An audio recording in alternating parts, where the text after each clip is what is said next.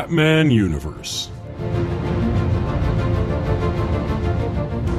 Hey guys, welcome back to the Batman Universe, your source for all the Batman news of the week. I am one of your co-hosts, Andy DiGenova. Joining me, as always, is my Bat brother, my Bat chum, Mr. Jamie McGoonicle. Hey, Jamie. Hey, Andy. Thank you for that. All three names that time. It's nice. I like to give the people options. Yeah, absolutely. Whatever you want to call it. People like options. It's like the Magoo buffet of names. I had a guy, and a good friend of mine, who used to call me Poop in high school, and it started as a dumb joke, and then it became so casual that he could literally yell down the hallway, "Poop."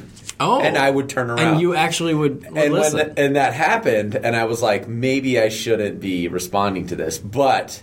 all that to say, I'm all for the options. Well, now I know what I'm going to call it. Yes. Well, and thank you to you, Derek Shaw, if you're listening out there. That was a classic.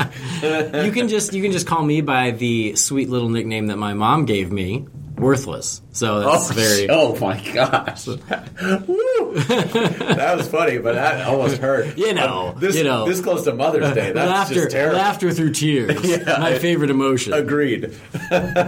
So what's up, man? So anyway, before we get into all the Batman news of the week, let's take care of a little business, keep the lights on. First of all, huge thank you to everybody out there who's already donated to the Batman Universe to keep the servers going, to keep things moving along. But because the site and the podcasts are so popular, the server costs have gone up, and so we are asking for just a little bit of assistance from you all, Batman fans, Batman Universe fans, to go to the BatmanUniverse.net and see the donation tab on the right side of the homepage, and just donate just a little bit to help us cover those costs of the server. Again, we're not talking $100. I mean, if you want to, God bless you. If you have it, great. If you got it, and you love us, great. But honestly, don't strap yourself. Yeah, don't go crazy. Because if everybody who listened to the show just gave $1 or $2, we would cover those costs. And so that's all we're asking, just a little bit of help to keep the lights on. So please go to the BatmanUniverse.net, click on that donation tab to the right, and just whatever you can spare. I feel like those little commercials for 70 cents a day. I know. And we're not even asked per day. Yeah. Just once. Yeah. One time. Yeah. But, we don't want to put pictures of ourselves looking like little hungry children, but, I'm not above it. With flies on your eyeballs? Just only on my eyeballs, only on right? Your eyeballs. Why are they always on the eyeballs? So, yes. Because eyeballs, it turns out, are delicious. Who knew? The flies, they're onto something. We didn't know. So, yes, all that aside, thank you guys for those of you who have gone over and donated. We've seen a little bit of a push already. But, yeah, please continue to support us if you can. And thank you guys, as always, for coming in and checking in with us. So, all that aside, let us get in a little bit. We can't help it. There's still BBS news. There's going to be until the Blu-ray is come and gone. Right. Yes, absolutely. So, and that, in fact, is what this news is about. It's a sort of Blu-ray bonus features revealed, piece of news. So basically, obviously, last week we talked about how we got a likely official runtime for Batman v Superman: Dawn of Justice for the extended Ultimate Cut being 3 hours and that 1 minute long. But according to an Australian retailer, JB Hi-Fi, they'll include this look into the world's finest, Wonder Woman, the Batcave, and more. So it has sort of this list of, I guess it's just whatever the outline is. Well, these are all the different little featurettes. Yeah. And it's great. It's extensive. Fantastic. So I'll read them off to you real quick. Uniting the World's Finest, Gods and Men, A Meeting of Giants, The Warrior, The Myth, The Wonder. Sounds like a Wonder Woman one. Mm-hmm. Accelerating Design, the new Batmobile. Analyzing a New Legacy of Design, Superman. Analyzing a New Legacy of Design, Batman. Analyzing a New Legacy of Design, The Batcave. The Might and the Power of a Punch. The Empire of Luthor. And Save the Bats. Save the Bats. So, honestly, it sounds awesome. I would have to take the day off. Oh, I would buy this on its own, by itself. Just this is kind of like, I don't know, it's just a dream come true anytime when you see get to go behind the scenes of this kind of stuff, love it or hate it, the creative, seeing into the creative process and how these guys get into it is, I know for me personally, and for I think most people who are movie fans, love getting into the heads of these guys and seeing what drove them to create the designs that they did and make the decisions that they did, which I think also a lot of times helps you understand, if you do have discrepancies with the movie, why they where went they're the way coming they did. from. Yeah, and sometimes helps, with some of those things. So, I want to know why they want to save the bats. Yeah, why? That's what I want to know. Why save the bats? What's the big deal? What is going after the bats that they need saving? That's what I want to know. Is it tiny Supermans out there? It is. Battling bats? Is that? That's the first thing that comes to mind. It's an army of Supermen from Kandor. Little tiny, just bat-sized, appropriately. So the thing that's great about this is no, Batman Begins special features. This is, looking pretty hefty, which is fantastic. Yeah. Which is, I think, what we're all looking for. And I will watch them all. I will watch the crap out of it. I want that, like the Lord of the Rings, the 9-hour one. Right. Where I just waste an entire... Well, why did I say waste? It's not waste. It's where I triumph an entire day, just smashing through it. So, obviously, we're excited about it. Hopefully, you guys are. But, yeah, we can't wait to see if that's... Hopefully, these are right. It's not really official. Cool. Anyways, moving on. This little bit of news about the guy who and his studio who actually made the costumes, not just designed the costumes for Batman v Superman. Studio called Ironhead Studio, and a man named Jose Fernandez was behind the execution of these costumes. So. Obviously, we know that Michael Wilkinson is the guy that's credited for being the costume designer. He's probably the guy that sat down, really hammered out the overall looks of these things, and probably to pretty fine detail. But this guy, Jose Fernandez, has done a ton of work for probably most of the superhero movies that we've seen, including the X-Men movies, most of the Marvel movies. They didn't have costumes. Come on. I know, that's true. They just went to Wilson's Leather. Yeah, that's true. Yeah, that's all they needed. So he's... It's all right. I knew it was coming. And it's sort of warranted. And the X-Men movies. Leather costumes. Is he going to let me go? Nope. It's going to happen. No, I expect it, and I'm with you. So it's okay. But basically this video made it out online where Jose brought basically a showcase to Monsterpalooza, which took place here in Pasadena a few weeks back. And he's never done a showcase like that before, but I guess he was a bit upset because he didn't get credit for creating these costumes in the movie, which, for those of you who don't know, this kind of stuff happens a lot. Very often. It's very sad. Usually it's one of those things where it's such a huge list, like somebody just gets left out because an intern forgot to add them. That's usually how the credits are made. But nonetheless, he kind of went out there and is showing off his work. So basically, it's incredible. I posted, I didn't post, but I have a couple images of the clay sculpts that he has done. And they're beautiful, beautiful. I mean, it's cool to really check these out because the Batman costume, especially, you see, it had to get much larger to fit Ben Affleck in it. You know, this one that we're seeing is actually a little bit more akin to something in the comics. I mean, it looks pretty much straight out of the comics. But since Ben Affleck is 6'3", broad-shouldered, big guy, and you got to put muscles on that, on top of his muscles he already has, it really bulks out the suit. And then just seeing, obviously, Gal Gadot talked about her suit already, and you can kind of see where that came from. And it does look like it was a little bit tighter. I mean, really form-fitting. Yeah. Anyways, I could go on and on about this. This is obviously kind of in my wheelhouse. I was like jaw on the floor when I was looking at the website. I got to plug the actual video. Tested, who does a lot of the videos for Mythbusters. Or they're connected with him, I think. They interviewed him at Monsterpalooza. Now I wish I'd have gone to Monsterpalooza. Yeah. Dude, but I was out of town. So. I was very close because I've been wanting to go for a long time. And, it looks cool. You got to see. He did a full-on display, and you must watch this video, especially because he talks about the other movies he's worked on. And I was especially intrigued since we're on the topic of X-Men, he actually went ahead, even though he didn't get to make the costume for Oscar Isaac for Apocalypse, he went ahead and did it himself anyway, because he was like, why does he look so different? Yeah. I thought it would be too difficult to make him look like Apocalypse.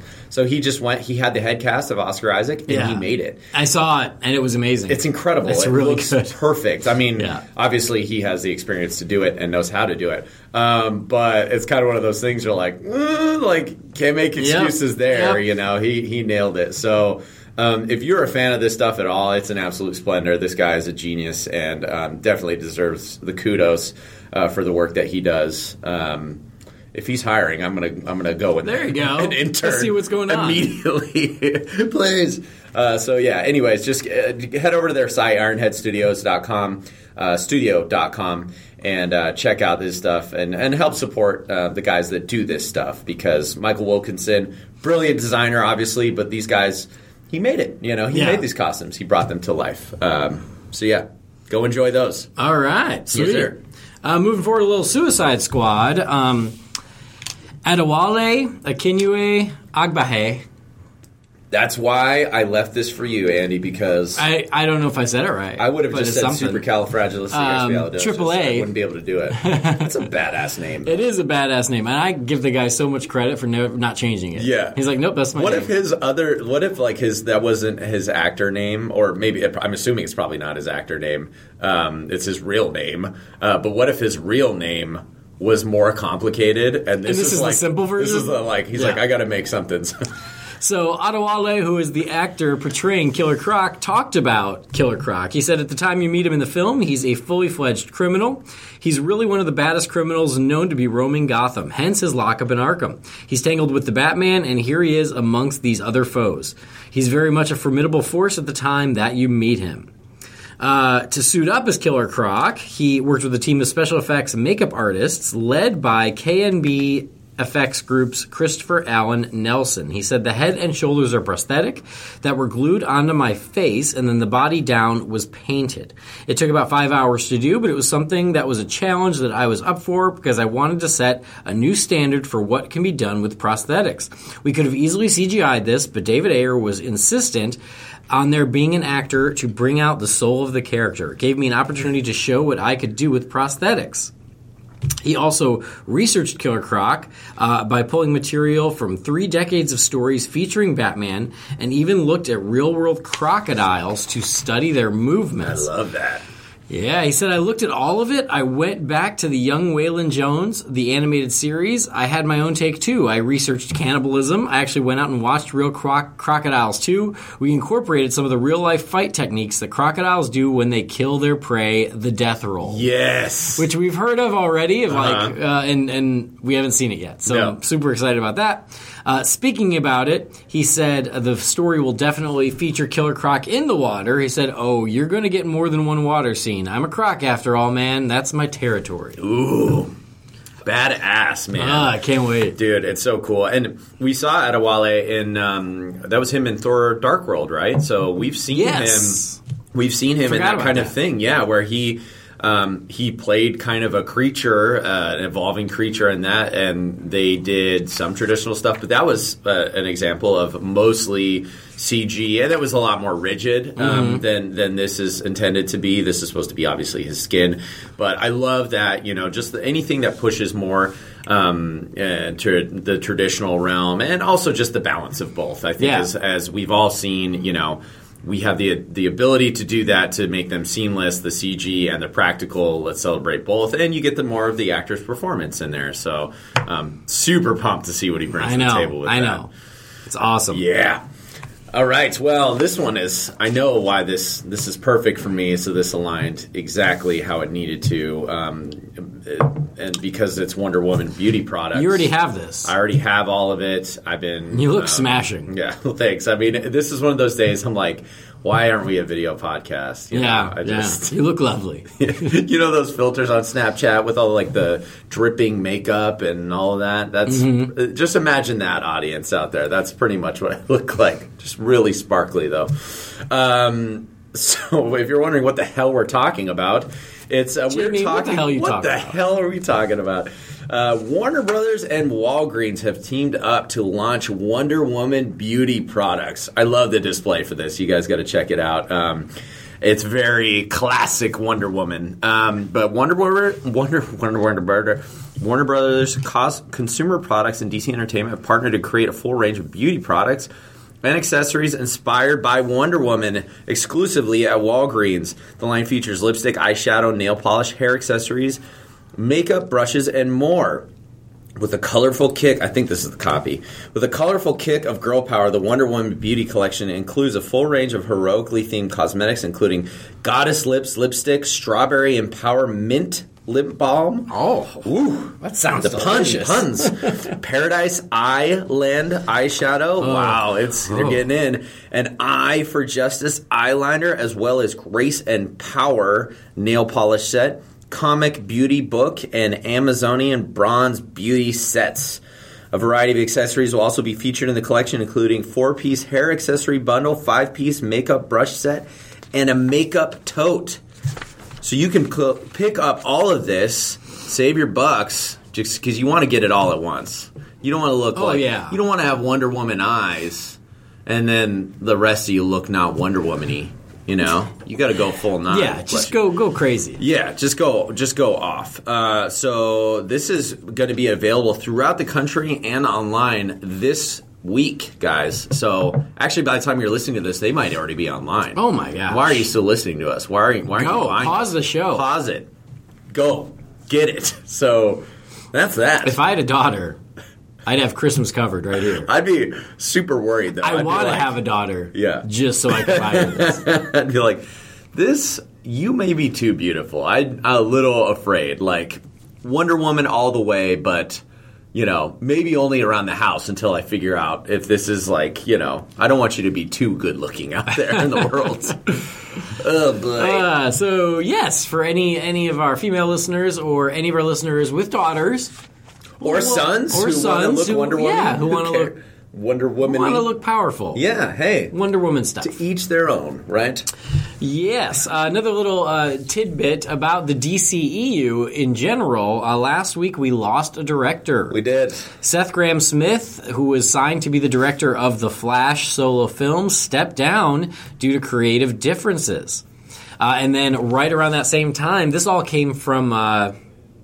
Devin Faraci, and he also said that James Wan, who is set to direct Aquaman, is feeling trepidation and may be the next to go. So Seth Grahame-Smith is indeed off the project. James Wan, though, a day later tweeted out a picture of himself standing in front of a massive Aquaman banner or mural kind of thing, yeah. Exactly. Yeah. As a response to these, that he's not going anywhere. Yeah. And then, very, very gentlemanly said, there's no need to attack the guy who reported this. So I love that he did that. It's classy. Super classy. For me, the Seth Grahame-Smith thing, honestly, is fine.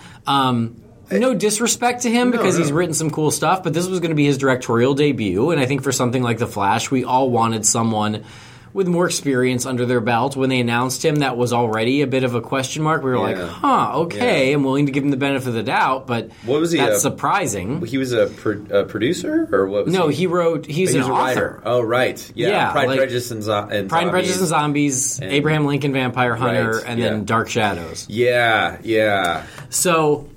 Exactly. Like, if you're going to lose one filmmaker who is currently slated for the DCEU, he's probably the one that's going to sting the least. Yeah. It's not like, oh, God, you know, it was going to be this one thing, and now what will happen? It's like... Like, if Juan walked away, I would be heartbroken. Yeah, that would be tough. I love Juan. I think he's fantastic. But Seth Grahame-Smith was a question mark. We don't know what he was going to bring anyway. Yeah, we have no idea. Yeah.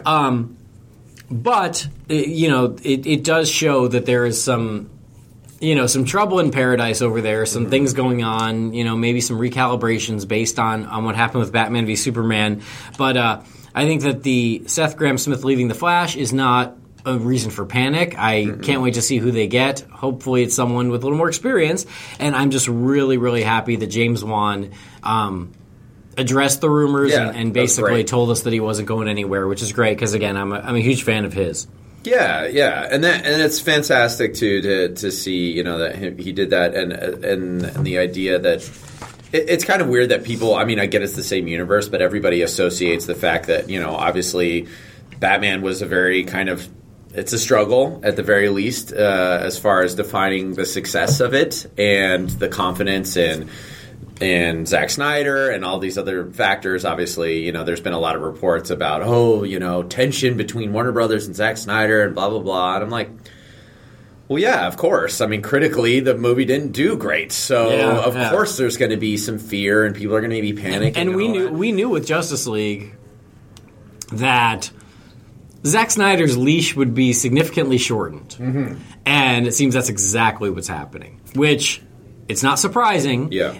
And honestly, probably not a bad thing. Yeah, truthfully, I mean, some of the interviews that they talked about and that he's done, people were citing some of the things that he said previously, like before Watchmen even, and how he strays towards that was unfair. Sex and violence and all that stuff. Yeah, absolutely, I agree. That was so long ago. It was unfair to dig up 8-year-old sound bites out of context and try to use it as ammunition against Batman v Superman. As though he said it about this movie. Yeah, it's so inappropriate. Well, especially but that's how badly the internet continues to, in their quest for clicks, just beat the shit out of Batman v Superman. Yeah, they're just trying to poison it. And especially since right after the movie came out, he cited that he was really trying to do what Nolan had done. And maybe he just, again, like we had touched on, he just didn't... Nolan is Nolan. He didn't do it as well as he thought he had, which is, so yeah, obviously I'm sure that the studio will jump in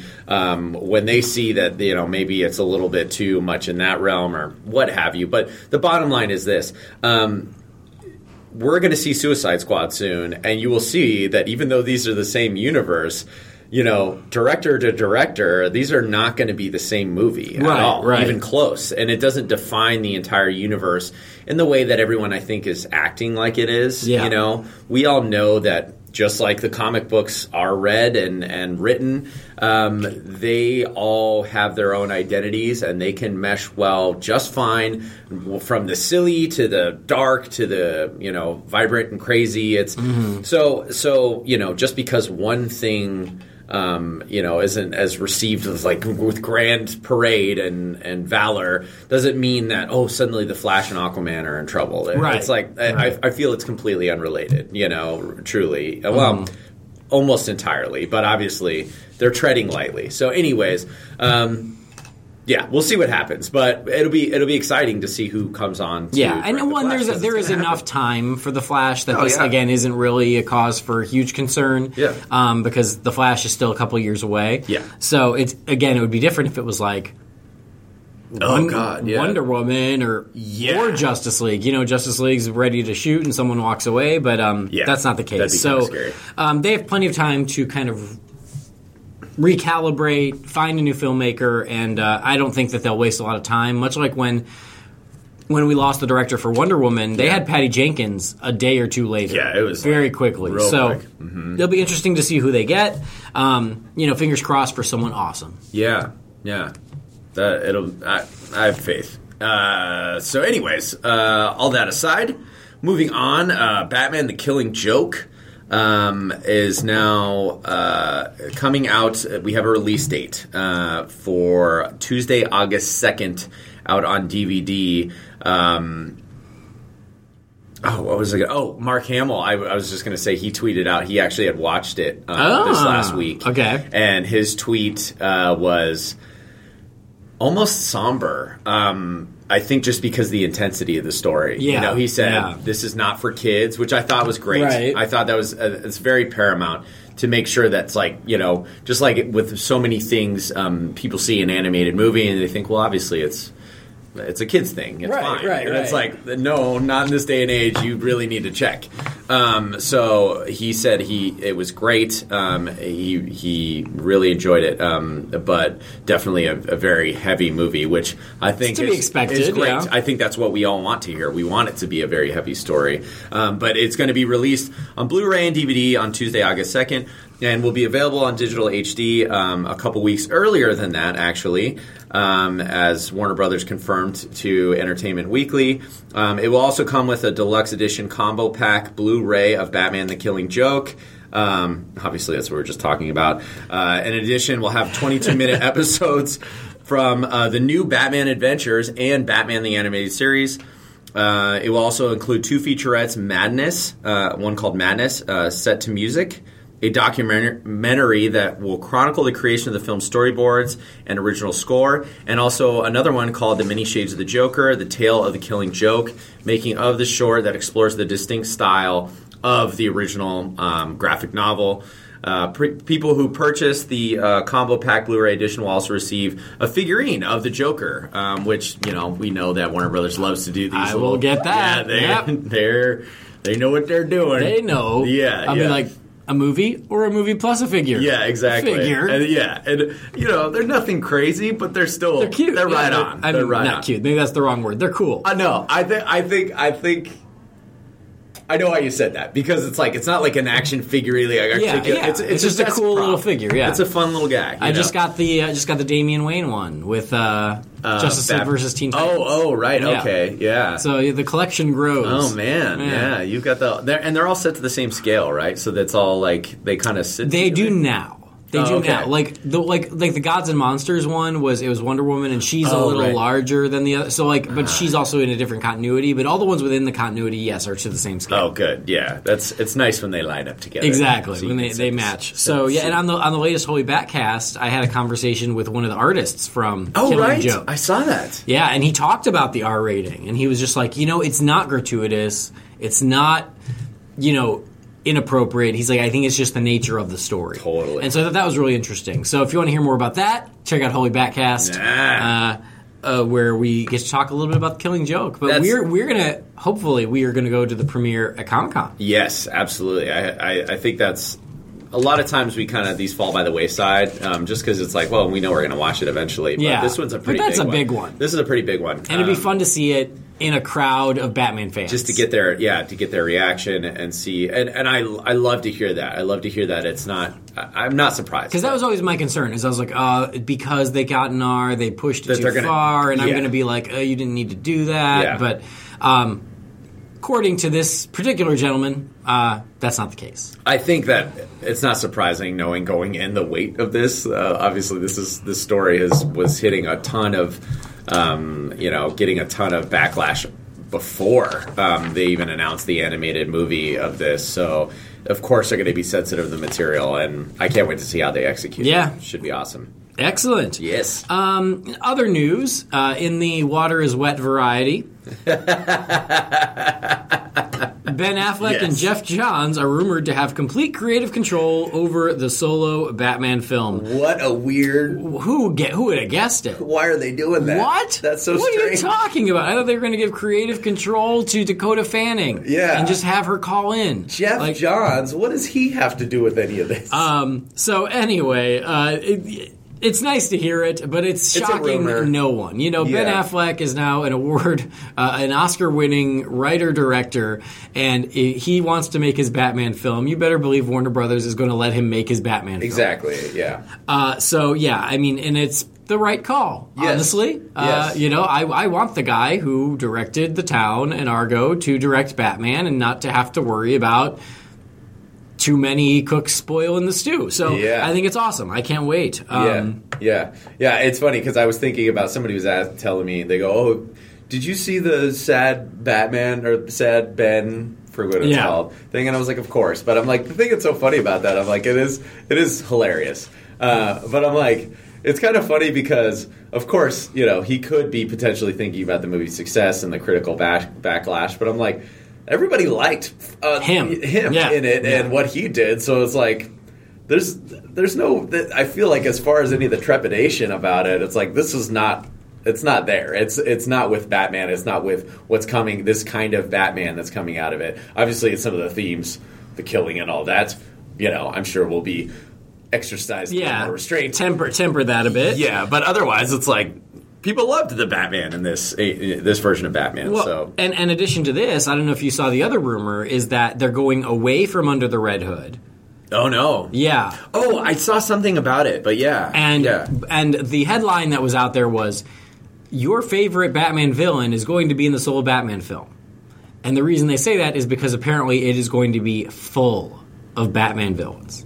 Oh, right. And that allegedly, this is all rumor, take it all with a grain of salt, the rumors fly like crazy, but apparently Ben Affleck and Geoff Johns want to make this, quote, the ultimate Batman story, and therefore include as many of Batman's rogues gallery as possible. And people were kind of citing Hush, yeah, as because it's pretty much like the ultimate smashing of every villain in the Batman and I love that. Yeah. I love that. Like I totally understand the pitfalls that could happen of too many villains. It's blah, blah, but I'm like, I'm sorry, as a Batman fan, to have a Batman movie that would feature the Joker and Harley Quinn and Catwoman and the Riddler and Penguin and Mr. Freeze and Scarecrow and Ra's al Ghul and Killer Croc.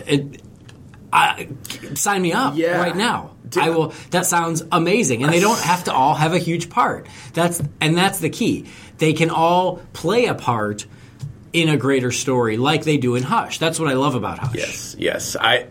Man, not to go off, but geez, amen. Like every time I think about this, this universe that they're building and the movies they're making, all I can think about is, God, just to be able to time travel back 20 years and show somebody this stuff that they're making, and the validity and the seriousness and the weight and just the quality that they're bringing to the table of this material. Yeah, it's astounding. So while I think it's a day and age where it should be a fantastic film on top of a great ride, on top of fan service and all that, just the fan service alone is like mind-boggling. And again, the weight and the seriousness, they're not going, oh, well, that's comic book stuff, which is pretty much what they've always done. They're going, no, the Penguin or the Riddler or all these guys, like, they are meant to be taken very seriously. They have these, psychological issues. They dive into the depth of these characters and bring that to audiences to the point where people are watching it and not even considering, oh, yeah, well, this is kind of crazy, this Penguin Man and all this stuff. They're like, oh, well, I didn't quite connect with the Penguin and why. It's just, that's a serious conversation that people are having these kinds of things. Anyways, you obviously know where I'm coming from. But yeah, I cannot help but just be excited at the idea of that. Even if we got an Expendables version of this. Right. I would love it. I would love it. That sounds amazing. Yeah. And again, there are absolutely great ways of writing your story so everyone plays a part without it being distracting. I always think about, I think the perfect example is like, let's say Batman is on the trail of the Joker. Let's say the Joker's the main villain. Yep. And Batman needs further information. He stops off at the Iceberg Lounge and he interrogates the Penguin. Totally. And then he moves on. Yeah. And, like, it fits in because he's getting information in his hunt for the Joker. But if you're going to get information, why get information from a nameless thug when you can go get information from the Penguin? That is almost the exact outline of almost all of the Arkham games. There is an end goal, but to get there is either people he needs to go after or people in his way or people who just he runs into. Or there are things that happen on his journey that he has to go, well, this is crazy and I have to address this. And so the story, even though it feels this very open world, it really is a direct line from A to B. It's just, you sort of weave through it, kind of thing. There are interesting stops along the way. Yeah, exactly. Well, it's easier in a video game when you have 60 hours versus, 2.5. Yeah. But it can and has been done, and I can't wait to freaking see that, man. Yeah, I hope that rumor pans out. Glad to hear that Affleck and Geoff Johns have creative control, and can't wait to hear more. As shocking as it is. Yes, absolutely. Maybe we'll get news at Comic-Con. Yeah. We're at that point of the year now where we're like all our hopes are pinned on what we might see and hear at Comic-Con. Right. I know. It's funny because normally that's like such a build, but because we've had so much to already talk about in between, you know, Comic-Cons, it's been a great distraction. And Comic-Con's only going to be a few weeks before the release of Suicide Squad. Yeah. Show us Suicide Squad. Yeah. Come on. Yeah. Come on. Can you imagine? Come on. Oh my gosh. That would be... Stranger things have happened. Yeah, it's true. And I feel that San Diego Comic-Con, it needs a little push like that. You know what I mean? Yeah. People have gotten kind of used to it, and especially, I don't know, everybody's all freaked out about piracy and all this crap now, too. Right. Anyway, not to get into that. Anyway. Comic-Con is another thing. But before Comic-Con, we might be able to get a bigger taste of DC right here in town in California before July, as early as May. And you actually messaged, I think, Brian and I a couple weeks ago about this. Yeah. But this is pretty rad. I've known about this for a few months. Yeah.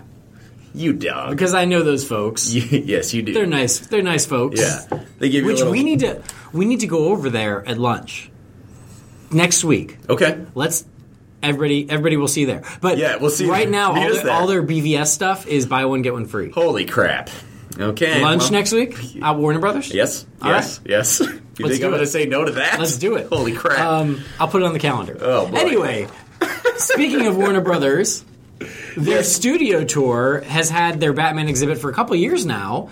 Because we all went, had a terrific time. And it's been pretty much the same, right? They updated it with a couple things. They added the Batmobile from BVS. They added the suits from BVS and then took them when they went on their promotion tour. Yeah. But they may be, I don't know if they're back yet or not. But anyway, for the most part, it's remained consistent for the past couple of years.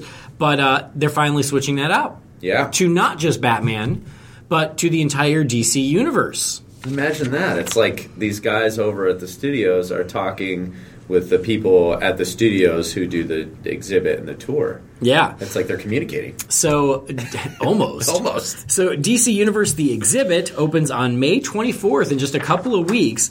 So, some of the things that you're going to be able to see if you were in Burbank, California and take this tour, and honestly, my biases aside, take this tour if you're ever in Burbank, California or in Hollywood. Yeah. It's great. It's great. It is. Because it's small groups. They take you where you want to go. Yeah. They let you see what you want to see. It's totally worth the money. Yeah. And I'm not just saying that because they're nice to me. Honestly, they're nice to me because I say that. Because I said that before they started being nice. Well, it's true. It's great. Even despite all that, despite that, you know those guys and all that. I mean, when we went on it a couple years ago. I mean, I paid the ticket price to go on the tour. So did I. The first time I went, I paid full price. Yeah, and it's completely worth it. And especially, like you said, it's great because the tour guides there, they go, okay, what do you guys watch? What are you guys fans of? And then they cater the tour to that. And, I mean, I guess if you're less of a fan of seeing this kind of stuff in real life, I could see, you being underwhelmed. But I think for the most part, people who like this stuff, it's very exciting to see, props and costumes and sets and all of these things that these have to offer. So, obviously, the Batman exhibit had a ton of success, and it's just absolutely packed full, as we talked before, of the costumes from all of the movies, pretty much every one of the big costumes from every one of the movies. And so this, I'm sure, will have some different material just because, obviously, a lot of these suits haven't been released or developed. Yeah. But, I'm sure there will be tons of concept art and gosh, I don't know. What do you imagine? Well, so definitely. If only we had something that described this. What they put here's what they call out by name in the press release. It says you'll get a sneak peek of Suicide Squad. There's authentic props and costumes from the film in advance of its premiere this summer. You're also able to journey into Harley Quinn's actual prison cell from Belle Reve, lit dramatically, dressed with barbed wire, chain link fencing, iron bars, and yellow caution tape. Inside the cell, guests can snap the perfect Belle Reve prisoner selfie. So that's worth it right there. Just to get a picture in Harley's cell is amazing. Yeah. The exhibit will also showcase stuff from Batman v Superman: Dawn of Justice through an interactive experience. So you'll able to get up close to the kryptonite that Lex had. So you can insert your hands into a pair of gloves inside a case holding the element that will mirror Lex Luthor and his kryptonite case featured in Batman v Superman Dawn of Justice. Pretty rad. Additionally, guests can use the voice modulator to alter the pitch and imitate Batman's voice, just as Alfred demonstrates in the film. See striking Superman, Batman, and Wonder Woman costumes, as well as authentic costumes of Lois, Clark, Alfred, and Bruce Wayne, original Batcave set pieces, and much, much more. So obviously you're going to feature the two big movies right now. Yes. I also imagine you're going to see stuff. I'm sure they'll keep some of the original stuff from the Batman films up till now. Yeah. They have all the Superman Christopher Reeve stuff, so I imagine they're going to feature some of that. Absolutely. And then don't forget about TV. You've got Arrow and The Flash and Supergirl out there, and Legends of Tomorrow. Yeah. So I would have to imagine that they're also going to pull from that and put some of that stuff on display. There's enough DC out there that they can really... Tons. And then I'm sure that as we move forward, they'll continue to update it. As Wonder Woman wraps up production, I can only imagine they'll get some things from that and be able to put it on display. Yeah, absolutely. Well, the Invisible Jet is on display right now. Yeah, it's there. It's right out front. Yeah. So you just be careful. Keep an eye out for it. Just be careful. It's there. And you forgot to mention also the fact that they're going to tie you up, much like Harley Quinn. You're going to do some acrobatics in her cell, and then Margot Robbie's going to come in and give you a squad tattoo and spell it wrong. So that's going to be worth every penny. Yeah, exactly. So it's like if that's not a premium, I don't know what is. But kudos to those guys. Seriously, the voice modulator handling the kryptonite. Great ways to you could just show this stuff. Exactly. Yeah. But the do I want a picture holding kryptonite? Yes. Yeah. I love that. Just going above and beyond. They understand. Really enjoy it. They're smart. They understand that people want to see the stuff. Yeah. But people want photos. Yeah. It's it's in the world of social media. Everybody wants a fun photo. Yes. And that's something that they do great because not just the Batman stuff, but you can get a great photo at the table from The Hobbit where one of you looks huge like Gandalf and the other one looks tiny like Bilbo. It's really great. Putting you in the scene, is totally the key. Yeah, and I love that they're continuing to do that with this DC exhibit. So we're going back, buddy. We are, man. We definitely are. In other news, this is kind of a little side story, but had my jaw on the freaking floor last night. It's basically these guys who make up a team called Team Galag, built a Batmobile for the Gumball 3000, which is a British 3,000-mile international celebrity motor rally, which takes place on the public roads. What happened? I got cut off there. I don't know where it is. In Britain? Crap.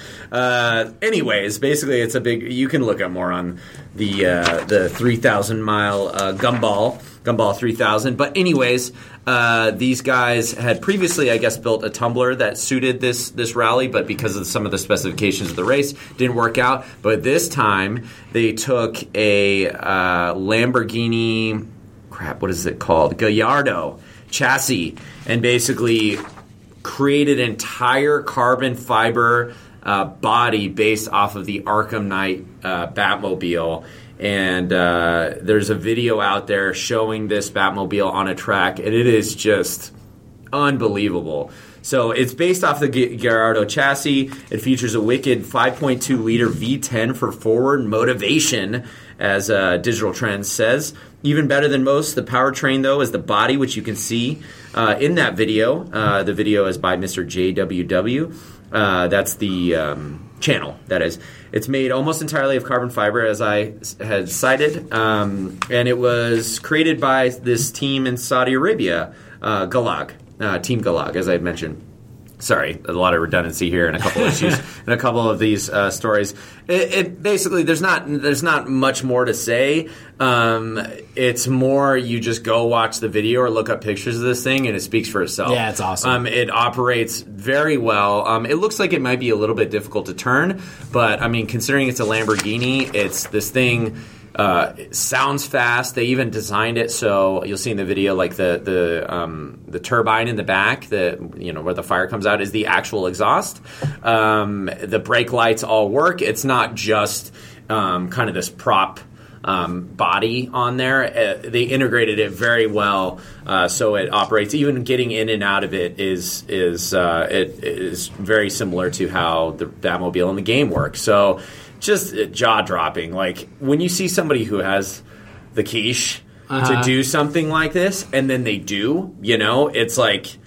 It's incredible. I love it. Like, the fan service, the excitement, and it is just beautiful. It's a beautiful thing. So, if you care about the Batmobile at all, you might think this is kind of cool. That's all I'm saying. Check it out. Check it out. Awesome. Now, moving on to some listener feedback. Yes. Again, we have tons of it like last time, so we'll do our best. This is a continuation of some of the listener feedback. We did have one new one that we should maybe try and get to if we can at the very end. I think we can get through these. Let's I think we can. All right. First one comes from listener Joe Kerr. Joe says, I think the portrayal of a rather melancholy Superman in BVS really disappointed a lot of fans and critics that were paid off by Marvel to give negative reviews. I think that showing the character's more optimistic side, even while being hated on by some people, would have really improved the film and highlighted the difference between Superman and Batman.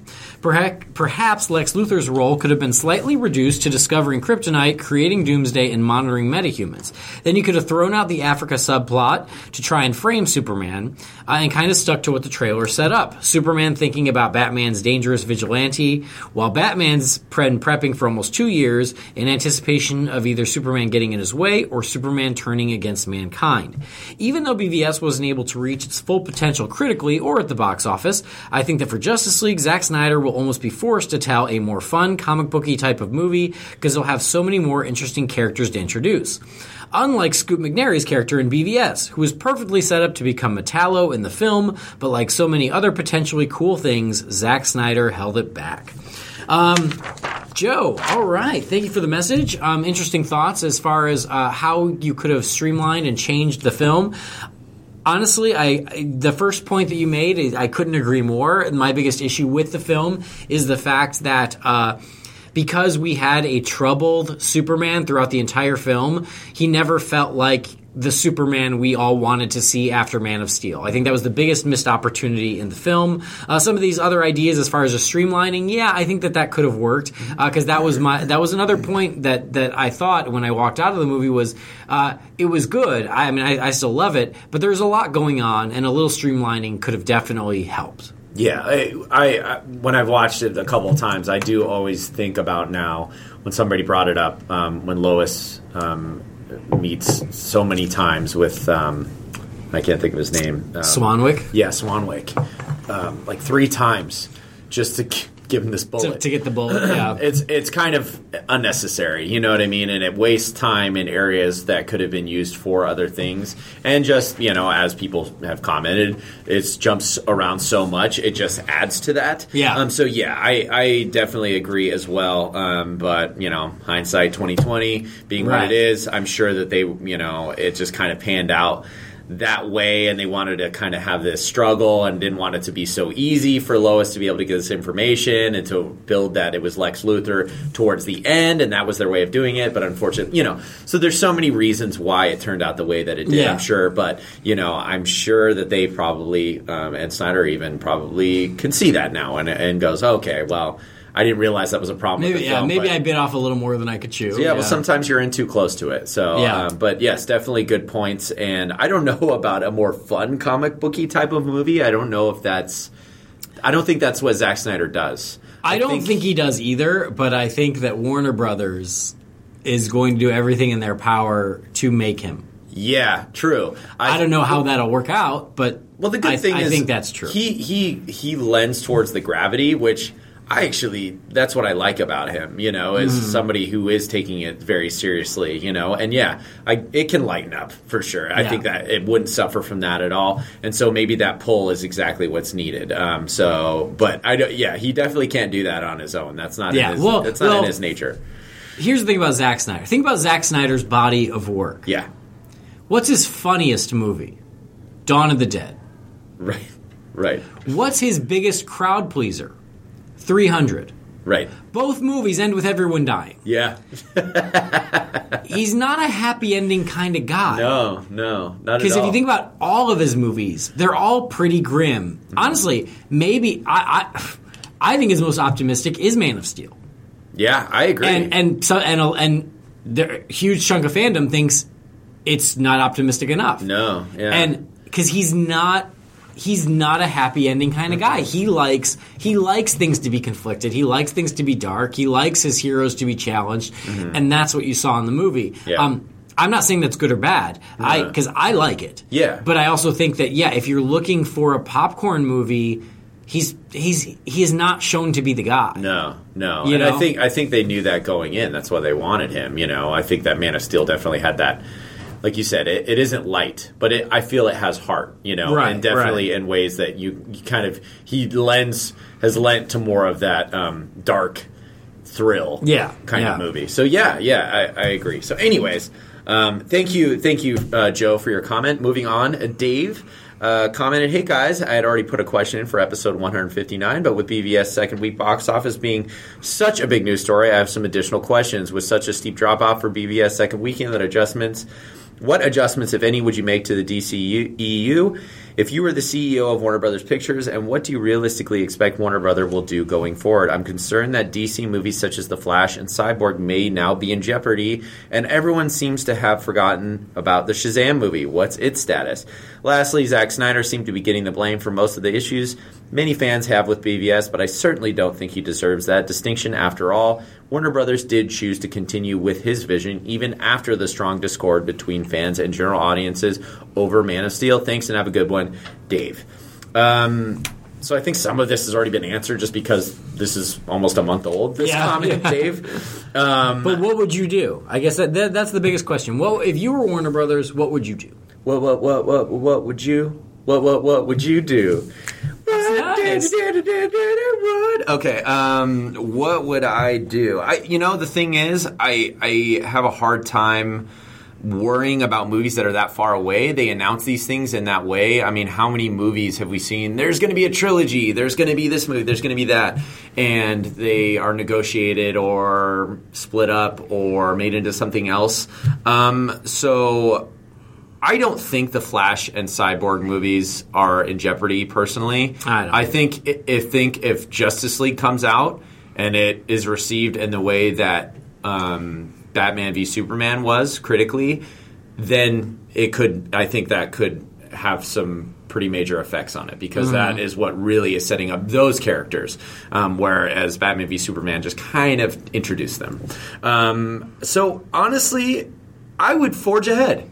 I think, like we had talked about, I would definitely bring in somebody to assist Zack Snyder in Justice League to kind of maybe course correct some of the issues that people overall, I think, had with BVS, just to make sure those aren't continued. Yeah. But then again, it's difficult because I feel like he course corrected all those things from Man of Steel to Batman v Superman, and those are some of the things that people had issue with, i.e., how Man of Steel, the ending was just too long and too bombastic and too much. Well, he really tailored that in a little bit, in BVS, and a lot of people cited it as boring. So anyways, but I think the creative kind of balance, I would bring in other people to kind of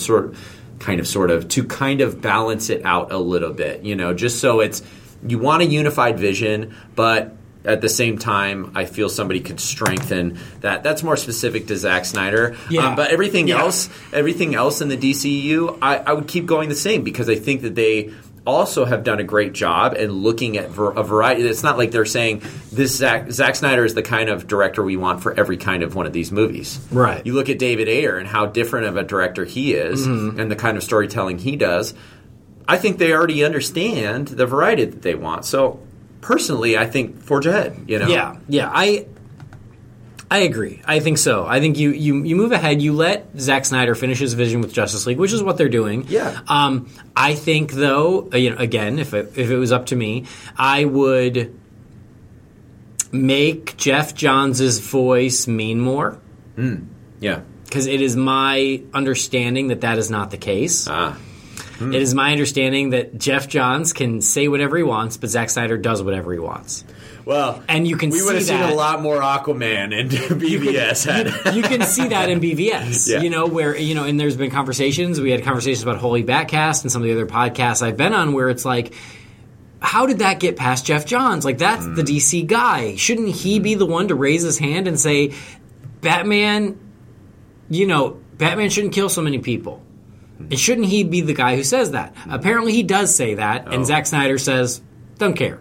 Ooh, that's problematic. So yes. So I think that you need to give Geoff Johns more weight in what he says to smooth out some of those rough edges that come with Zack Snyder's work. It's he's the Kevin Feige role that Marvel has. Yeah. He is there to assist and kind of just make sure the vision is consistent. He's there. He's at the table, but it's my understanding that his voice doesn't carry a lot of weight. They gave Zack the keys, and Geoff Johns gets to sit in the back seat and go, maybe you should make a left up here, and Zack's like, nope. I'm going to go straight. Well, I feel like those I told you so's might have some bigger more gravity now. So So again, that's all hearsay. Who knows? But that's step one. A name that I've heard thrown around a lot for the Flash is Edgar Wright. Hell yes, make that happen. How interesting! That would be amazing. Cyborg. That I think that is still the biggest question mark on the slate. He's the one that has probably the least fandom. Exactly. As far as just overall numbers and popularity. Especially solo. You don't see much of him solo. And I've always been supportive of turn Cyborg into the Titans movie. Yeah. Make that happen. Shazam, what the hell is going on with Shazam? Nobody knows. People love The Rock. That's what's going on with Shazam. Shazam is happening because people love The Rock, and I think people love Shazam as well, but man, out of all of them, I know, but it just feels like it does feel it's very it's like field. it's announced, but it seems to have no momentum. Yeah, it's just sitting out there. Well, isn't it the furthest away as well? I think it's not quite the furthest. Cyborg's the furthest. Cyborg and Green Lantern Corps are the furthest. Oh, right. Okay. Yeah. Shazam is supposed to be 19. So it's weird. Well, he's the only character out of all this. Well, actually, no. Him and Green Lantern are the two characters that we have not seen any inkling of cinematically. Right. So anyway, I do think that you need some course corrections in the slate and the approach. As much as I love to be at Batman v Superman, I am not blind, and I refuse just to hide my head in the sand and pretend that everyone who didn't like it is wrong. Obviously, it is imperfect because, yes, there are people who unfairly piled on it, but there are just as many reasonable people who, although they didn't pile on it, they had legitimate issues with it. That wanted to love it, truly, are fans, and didn't. And so you do need to course correct for that because these movies are too important to be that divisive. Yes. I agree. So anyway, next message comes from listener Avery. Avery says, thanks so much for this podcast. I feel like I've been surrounded by a sea of hate surrounding Batman v Superman, which I thoroughly enjoyed. It feels really good to come somewhere and have my faith affirmed. I like you guys. Like you guys, think the movie was very brave, very creative, and handled its massive responsibility very well. Excuse me. I still don't really understand the hate, but I can't say that I'm surprised, since it felt like people have been waiting to hate this movie almost since it was announced. I actually got a hold of one of those Regal Ultimate tickets, which is super cool and metallic and awesome, so I'm probably heading for my 6th, 7th, and 8th watches later this weekend. The thing that's really killing me is the slander coming from other comic fans. The movie didn't feel disjointed to me at all. It felt a lot like the way comics are written. A page or two about this, a panel or two about this, some things happen off panel, then we start to connect storylines. It felt very good the way the story was told. Yes, some points had to be inferred, but that's the nature of fiction, right? You have to use your imagination sometimes. I don't know. Maybe I'm just ranting. Thanks again for all your hard work. Avery. Thanks, Avery, and we're glad we've been able to be a little sea of positivity amongst all this. And I agree with you. I feel like the complaints about the disjointed editing and stuff I think were completely overstated. I've said it a million times, but I think every scene has a point. Every scene builds on what came before, and they all come together in a very meaningful way in time for the third act. So I agree with you. The fact that, it jumps around to all these different characters and burn it and kill it with fire. I'm like, what? Well, all those different characters are important movies in the storyline. Yeah, comic books do that. Yes. That is when you are telling a large, sprawling story. Yeah, you got to go check in on everybody as you're telling that story. So I think there are a couple specific instances where, I would put things in a slightly different order. But overall, I agree with you. I think that it was crazy how much heat it took for that. And then I saw the movie and I was like, nope, everything makes sense. Yeah. I'm following it just fine. Yeah.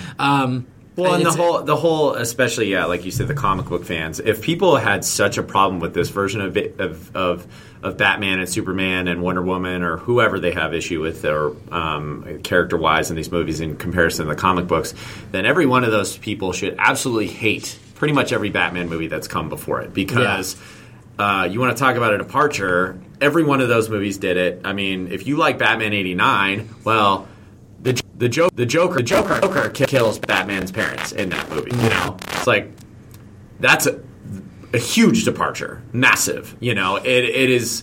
There are definitely tributes in that movie that are right on, but the costume, you know, the actor, there are so many things that are not pulled from the comics very directly. They're interpreted in their own way, and so I mean, not to say that you have to like, you know, maybe you just like that interpretation. That's fine. But if your issue is with that they didn't source the material enough, that's bull. That's crap. I think that's ridiculous, you know, because I think what it is everyone got used to Christopher Nolan's version.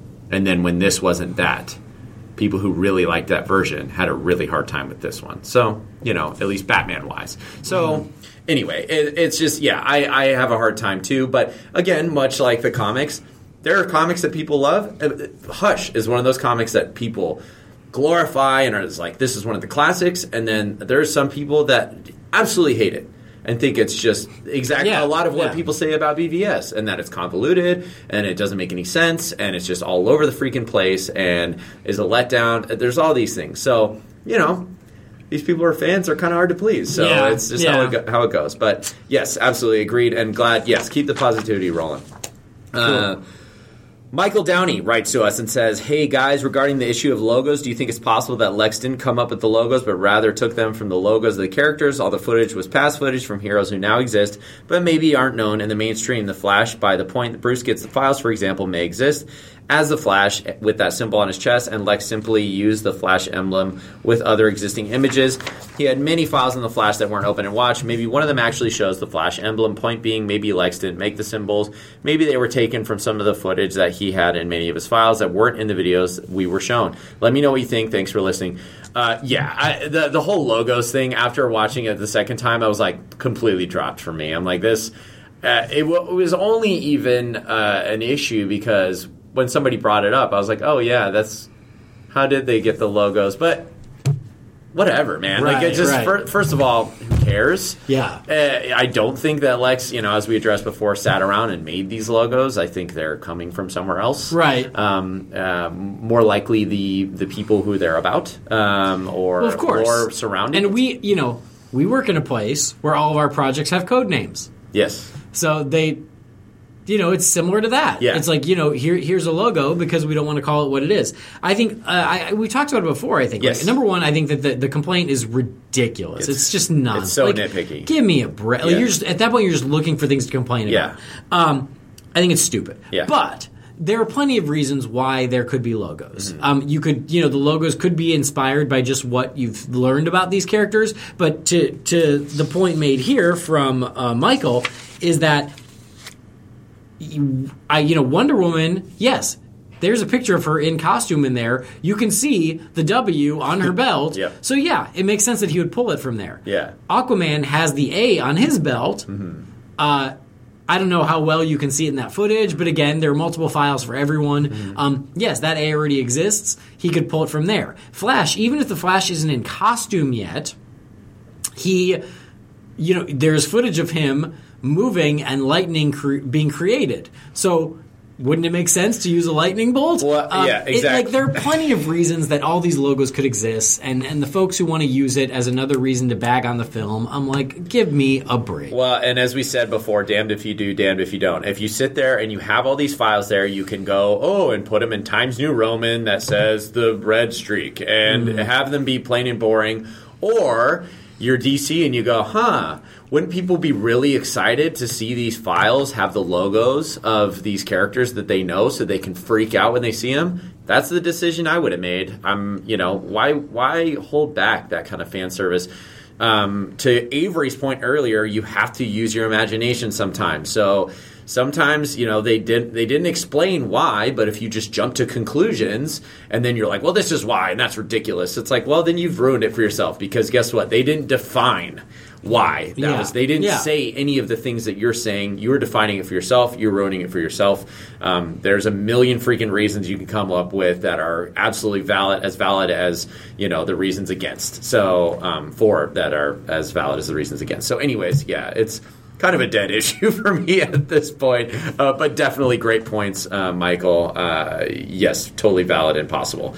So that was it as far as the listener feedback from. That we had to catch up on. So we got one more, and we'll actually be all caught up. We're there, yeah. This one comes from listener Austin. He says, "Hey guys, thanks for another great show. I went to my third screening of BVS last week, and it was by far my most satisfying viewing yet. One of the things that bugged me the first two times was that I didn't feel that they were giving enough depth to Lex's reasons for hating Superman.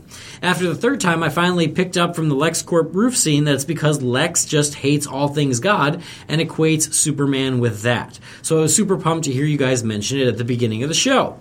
What do you think about the new rumor that Affleck and Jeff Johns, their solo film, will try to tell what they're calling the ultimate Batman story, packed full of members of the Rogues Gallery? Do you think this would work? Part of me is excited because this is Batman's world. It is so awesome visually, and seeing all these villains come to life in this world would be super cool. At the same time, I do worry it would be too much. If they go this route, what source material do you see them pulling from, and who would you like to see as the central villain? I mean, I think we literally answered almost everything in this already, so sorry we jumped the gun on you, but yes, great points. The central villain, I think, is the only thing that we can address. We already kind of went over the fact that we're all for it, and we think that it would be awesome. Mm-hmm. Central villain, I know who I'd pick. The Riddler. Because if there's one person... if there's one Batman villain who could be pulling the strings and manipulating the entire Rogues Gallery, it's the Riddler. Yeah. He's the master strategist. Yeah. He's the brain. He's the one who could be doing it all. So for me, it would be the Riddler. I like that better than using someone like Hush, where it's like, and Hush is a fine character, but it's always kind of weird. He's not a great iconic character, and so it's not like I wouldn't want that to be some original character that's manipulating all these other villains. I don't think that's as satisfying. Use someone who's already well known that we want to see, and so for me, that's the Riddler. Yeah, I agree. Hush was always kind of strange for me because while I thought it was a good twist, I thought his motivations. I'm like, well, he's psychotic, obviously, but he kills his own parents just to be more like Bruce. It was just kind of I'm like, but anyway, I still think it's great and all that, but I agree. I would say the Riddler, or I always like Cobblepot just because I love his closeness to Wayne and how he was brought up. He was just a monster visually, so he should have had, he was handed the silver spoon in the same way, initially being a part of the Cobblepots, their family and the history, all that stuff. I think it'd be awesome to pull from that storyline. Gates of Gotham pulls a lot about from this family called the Gates, who are supposed to be equivalent to the Cobblepots and the Waynes in the development of Gotham. I think that kind of thing would be really huge, and pulling from that would be great for an Oswald Cobblepot story. But I agree, as far as organizing so many villains and orchestrating such a masterful plan, feels very Riddler. It feels so that'd be my number one choice, and number two. But no, I think Penguin. Honestly, I didn't say it, but Penguin was what jumped to mind as the number two, because Penguin is less of a physical threat, and he is more of he's a crime boss. Yeah. So you could definitely see him orchestrating a large plan, and offering someone like Killer Croc, tons of money to just go do this, but what that really is that's then going to instigate something with Poison Ivy, and then you could see the Penguin pulling the strings just like the Riddler. But I think those two are both great options. Yeah, and as much as we love the Joker, it always feels, when it's too organized, it feels a little off, because it's like, we obviously know, the Joker has to be somewhat organized. I mean, the guy gets his own cars and blimps and all kinds of crazy stuff made with his face on them, and hires henchmen. The guy's got to be kind of organized. The Dark Knight. Yeah. Do I really look like a guy with a plan? I've been watching the movie. You have a very intricate plan. It's huge. It is time to the minute you're playing. The psychology of developing developing a plan with 2 boats, one full of inmates and one full of Gotham citizens, and whether or not they'll blow each other up, that's diabolical, man. That is a freaking plan. Yeah. So yes, I love the Joker, but it's like, too many plans. It's kind of gets a little weird. It doesn't play into the whole chaos idea very well. Yeah. So yes, but thank you, Austin. Great question, great feedback, and yes, totally connected on that point with Lex Luthor in the movie. Glad you loved it. That's it for us this week, guys. So thank you guys again so much for checking in. Really appreciate all your feedback you're giving us. Just to reiterate, please go to thebatmanuniverse.net and throw us a few shekels if you can spare us, so we can keep going over here, because we love doing it and we want to keep bringing you this news and the excitement and the positivity about the Batman universe. But that'll do it for Andy and I. Don't forget to check out all the other podcasts on the BatmanUniverse.net, and also our sister show, Holy Batcast, which Andy had mentioned earlier in the show, with some amazing new content and getting really built up and excited for the Killing Joke. Killing Joke. Yes, absolutely. So, but that'll wrap it up for us here at the Batman Universe. Thanks for checking in. On behalf of Andy, I've been Jamie McGoonicle, and this has been the Batman Universe.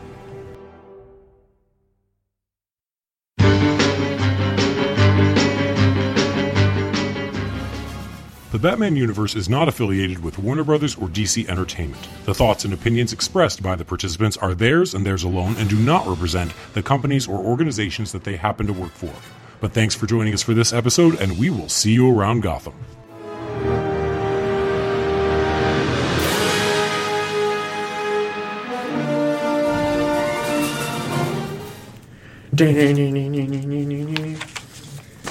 All done. I want this car, man.